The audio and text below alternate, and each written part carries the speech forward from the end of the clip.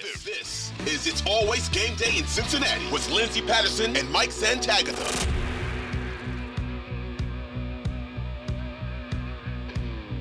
We are back on It's Always Game Day in Cincinnati. Really nice breakdown of Myles Murphy. I know Mike will have a great video breakdown over on his Twitter page, Bengals_Sands. I can say that because I've already retweeted it, and I'm sure you'll have a piece later in the next 24 hours up about Myles Murphy. Yeah, I got a plane ride, and I'm probably going to write it all there. I want to watch a few more games. I want to watch 2021. That's the big one. And it might end up being Monday just because I really want to nail this one. And I'll probably have the second round pick up that Friday or something. So I don't know if I want to get it out tomorrow just because it's such a short time. So, and then you hit Saturday and nobody's going to read that. So it might be a Monday morning article. But I'm going to be grinding some Myles Murphy film and trying to get all the good, juicy stuff in there and really nail down the evaluation. Because I watched 3 games. That's all I ended up getting of him. I watched him against Notre Dame, North Carolina, and somebody else in the ACC. So, good matchups, though. I think the Notre Dame left tackle is supposed to be somebody next year in the draft. I think Asim Richards for North Carolina is also supposed to be a draft prospect. I don't know if that's next year or not. So he's faced some guys. I know people have poo-pooed the ACC offensive tackles a little bit, but that feels like, those are real guys if they're going to play in the league. Well, you said you only watched 3 games. That's probably 3 more than some of the Twitter reaction I'm getting right now. Most of the Twitter reaction. Yeah. I tweeted when I did my Edge article and I got the stupid, he was the first guy. And I said, if he is there, they're going to run this card to the podium. They were really fast. They said that the Bengals were really fast when they ran. I didn't put him in my mock draft because I thought he'd be gone. Where's your screenshot of your article right now? I'm going to post that tomorrow. That's what you're going to see tomorrow is my old article where I said the Bengals are probably running to the podium if this guy's available. They did. I mean, I wasn't watching the Twitter version, or I wasn't watching the TV version. I was kind of scrolling on Twitter because I wanted the early reaction to it. And somebody said the Bengals took no time to run to make their phone call and the card to be ran up to the commissioner. So, and Zach Taylor even said, he goes, I was surprised he was there, to be completely honest with you. That's the thing. The reach talk is shocking to me because this is a guy, and maybe they just didn't know because he was never as mock drafted to the Bengals. This is a guy that was mocked in like 20, 18. The mid first round is where this guy was supposed to go. It wasn't a reach, people. It was a first round pick. In my opinion, I watched him on film and I thought first round pick. And Brandon Thorne, friend of the show, he was on. He said Ike Mekwonu, who went 6 overall last year, that Murphy and him, they had a battle. He had some good reps against Icky, so I'm going to try to find that one real bad. But this is a dude. This is a guy that I think people should be more excited about. He was a faller in the draft. I think somebody can correct me if I'm wrong. I think on the consensus board, he would be higher this year than Dax Hill was last year. Really? And I think Dax Hill was more like mid-late first, and this was a middle first consensus, I believe. I could be wrong. It could be around the same place, but it definitely wasn't a reach. I think everybody will feel so much better after hearing this because the first initial reaction is because you're hearing these bigger names. And at the end of the day, we don't know how everybody's going to pan out. And the draft was all over the place. A lot of the guys we thought would go in the top 10. I think you could even say Daniel Jeremiah, when he looked at Dalton Kincaid, he's like, I'm extremely surprised that he's still here. He was really hyping him up in his mock drafts that he was going to go in the top 10. It was different teams, some of them reaching, some of them trading. And I think Bengals fans should feel a lot better about this pick. Give it some sleep, 24 hours. And when the season starts and he's making an impact on the defensive line, I think it's going to be absolutely huge. But we're going to move on because this is going to be our last podcast till we react to it on Sunday. We're going to talk about the rest of the rounds for the Cincinnati Bengals, if they stay put or if they get more draft picks. Number 60 is next. With the way the first round kind of went for them, what do you expect for the Cincinnati Bengals at 60? So I thought that Isaiah Foskey is kind of like a lesser version of Myles Murphy. I thought they'd be interested in that, but with Murphy already taken, they're not going to go with another edge. Sam Laporta, who I mocked to them in my mock draft, my realistic one, I had Murphy as an honorable mention again because I didn't think he'd be there. If I thought he'd be there, I would have put him there. Although I put Forbes there, who went much higher than I thought. So hard to predict the draft, you know? Yeah.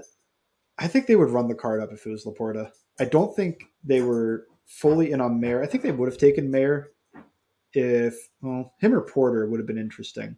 But I think they would. There's a scenario they could have taken Mayer or Kincaid. But I do think they kind of like the sweet spot of the second round for their tight end. And that could be Tucker Kraft. But I think the likely one is Sam Laporta. These tight ends are falling. They're falling more than you expect. Luke Musgrave could be there. I think that would be something they would be into. You're thinking of every tight end that's available right now. Luke Musgrave, Darnell Washington. Like there was all this talk about 4 tight ends in the first round, right? 2. One. Sorry, Mayer didn't go in the first round. Yeah, just There's one. been one tight end that's gone.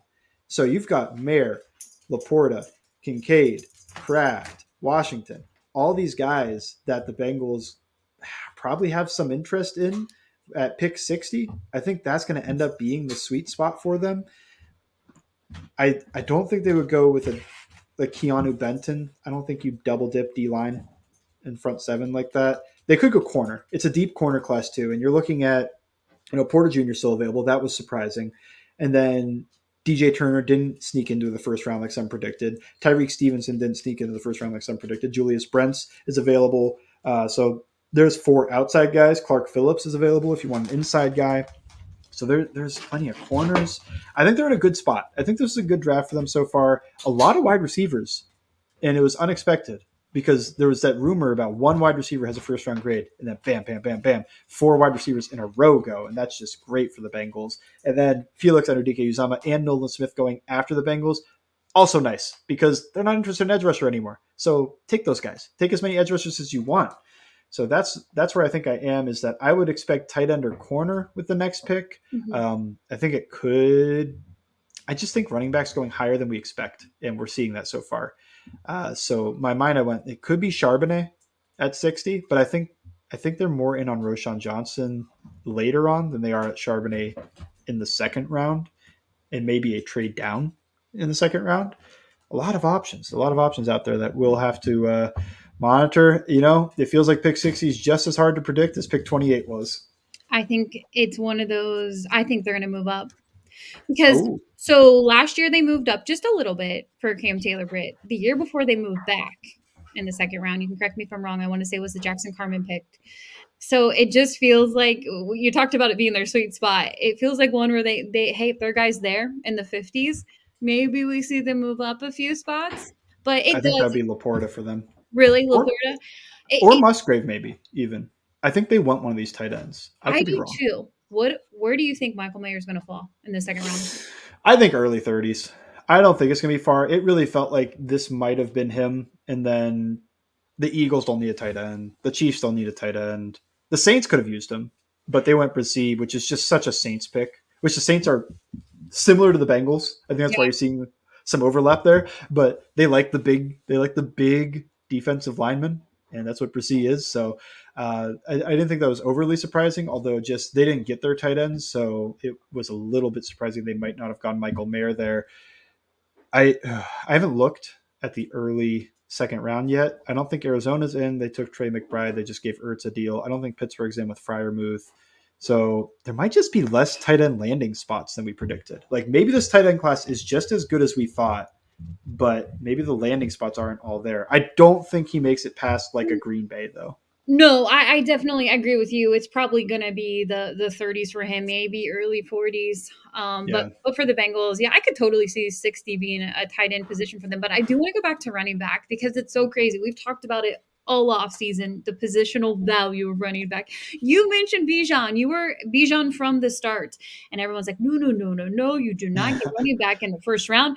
Then we're like, Jahmyr Gibbs. I kept seeing these stories. Even Daniel Jeremiah, he's like, he's going to go in round 1. But I don't think anyone had him going in the top 12. And I thought that was a little surprising for the Detroit Lions because he could have possibly been an option for the Cincinnati Bengals. But look, their mindset could have been defense all along, just with how the board was falling.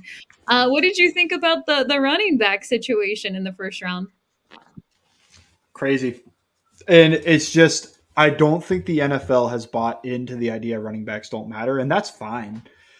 I do think there's the argument that it's harder to find running backs the further in you go, and it's a very safe first round pick. If you want a safe first round pick, I don't think you can get safer than a running back. So, I mean, there's been misses. Like people point to Trent Richardson or Clyde Edwards-Helaire, but most of the time you're at least getting like a Travis Etienne type where like that's a pretty good runner. And it's hard past round 3 to find a starting level running back. And this is supposed to be a deep class, and I think it is a deep class, but I do think it's harder than you guys think to find that Isaiah Pacheco in the 7th round. Every Isaiah Pacheco is awesome, and you don't remember any of the 7th round running backs that didn't become anything, because why would you? There's been hundreds of those guys for every Pacheco or Carson. So I think the running back is interesting. Charbonnet fits a lot of what they like. It's just what Brian Callahan said on Locked On Bengals that is stopping me from really believing in that, because he said they're looking for a guy that complements Mixon well, where Mixon is a really good runner, a strong runner, a grinder. That's kind of Charbonnet too.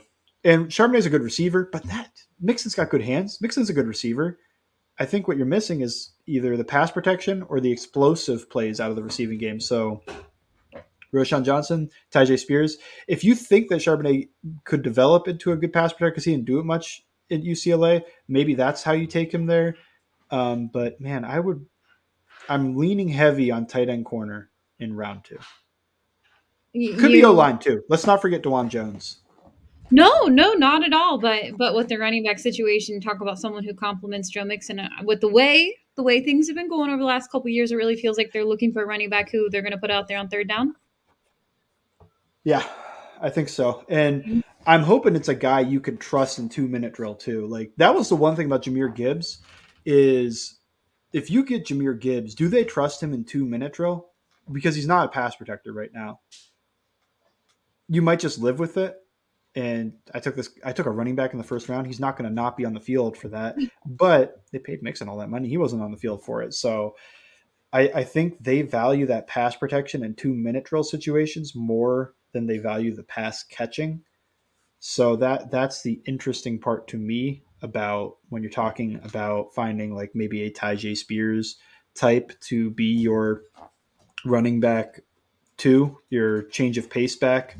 I like Tyjae Spears a lot, and I think he would complement Mixon well, but that does it leads you into maybe asking Mixon for the pay cut and sign Zeke thing so that you have a pass protecting running back on the roster. Or maybe you look into a fullback and that's just your pass protection back, because the Bengals kind of did that with Brian Leonard way back, Leapin' Leonard. Oh yeah. Friend of the show. He was their pass protection guy, and that's why he was on the field for that leaping play. It was 3rd down back, pass protection, 2-minute drill. This wasn't the same coaching staff, but it's the same idea, where you want that guy you could trust in pass protection, and if he makes a play in the passing game, awesome. But if he's just being a consistent, solid pass protector, that's what they're looking for in those 2-minute drills. You're probably just sprinkling in a guy that you think is an awesome receiver into certain moments that you think, we need a spark. This is like, you've got the defibrillator. Let's jolt this offense. Yeah, I think that's what's going to be intriguing about tomorrow night, because you get your 2nd and 3rd round. Is it tight end? Is it running back? Do they double dip this weekend? But the good news is when you look at the needs going into this draft, I think a lot of people have to remember that this was a need with Myles Murphy. It was extremely important going into the 2023 season and filling that void and adding to what you needed to on the defensive line, hopefully getting more pressure on the opposing quarterback. So you move that out of the way. You move on to tight end, running back. You mentioned offensive line. How do you feel about the offensive line class, just kind of the way it went in the 1st round? About expected, I think. Yeah. Do you disagree? It's not that exciting. Not that it just wasn't the normal offensive line class, I felt like. Besides when the top guys were gone. Yeah. I think where you are with it now, Anton Harrison went, I believe, right? Yeah, he went. He So like where you are now, at tackle, to me, it's DeJuan Jones or a project. And DeJuan Jones himself is, not a complete thing, but he's more plug and play than anybody else. I don't think there's another guy at tackle that I would feel good about them starting week 1 or even this year, pretty much. So Guard, center. I think there's some guys they could look into. And if you want to listen to Locked On Bengals, take it very literally. Yeah. Did say Brian Callahan said we got a lot of tackles and we're looking for interior help. So if you want to take that literally, I don't think they're going to push a guy with Volson though. So that's where I keep coming back to day 3 offensive line. It could be round 2, and it could even they could even add a tackle, but throwing another project into the mix might not. It's kind of, you've got Deontay Smith as your project. You've got Jackson Carman as a little bit of a project. You got all these projects. So maybe find a guy that can really play, like you trust to really play out there. Cody Ford's a project too. So that's kind of where I am on the offensive line. I think there's some guys that are interesting, but they're almost all projects other than getting a DeJuan Jones. Yeah, I think it's important, and it just is not the same offensive line class like it used to be, or over the last couple of years. But No. you do have to look at the backup center position. I think so too. That's where I keep coming back to is their backup center right now is Trey Hill, and I don't know how much they trust it because we haven't really. Well, You're right. He played hurt. Ted Karras was playing hurt in that Bills game instead of coming out. We haven't seen him leave. And Trey Hill did take snaps and was up and down his rookie year, but he was a rookie. So maybe that's why. But I do think maybe they want to upgrade that. And then you're talking about the flexibility to back up any interior spot and take the role of a guy who played a very crucial role, but take that Max Sharping role. Maybe you're talking Ricky Stromberg in the 4th round. That's my guy. That's who I would take and look at heavily. I think he's a top 100 player, but maybe they're looking a little bit earlier. Maybe they look for Joe Tippmann, who didn't go. Luke Weipler, I believe.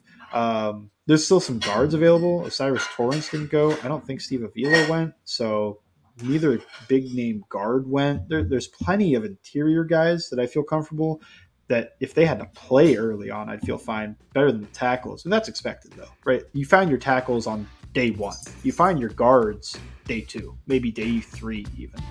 Yep. All right, I want to get to more on the offensive line next on It's Always Game Day in Cincinnati.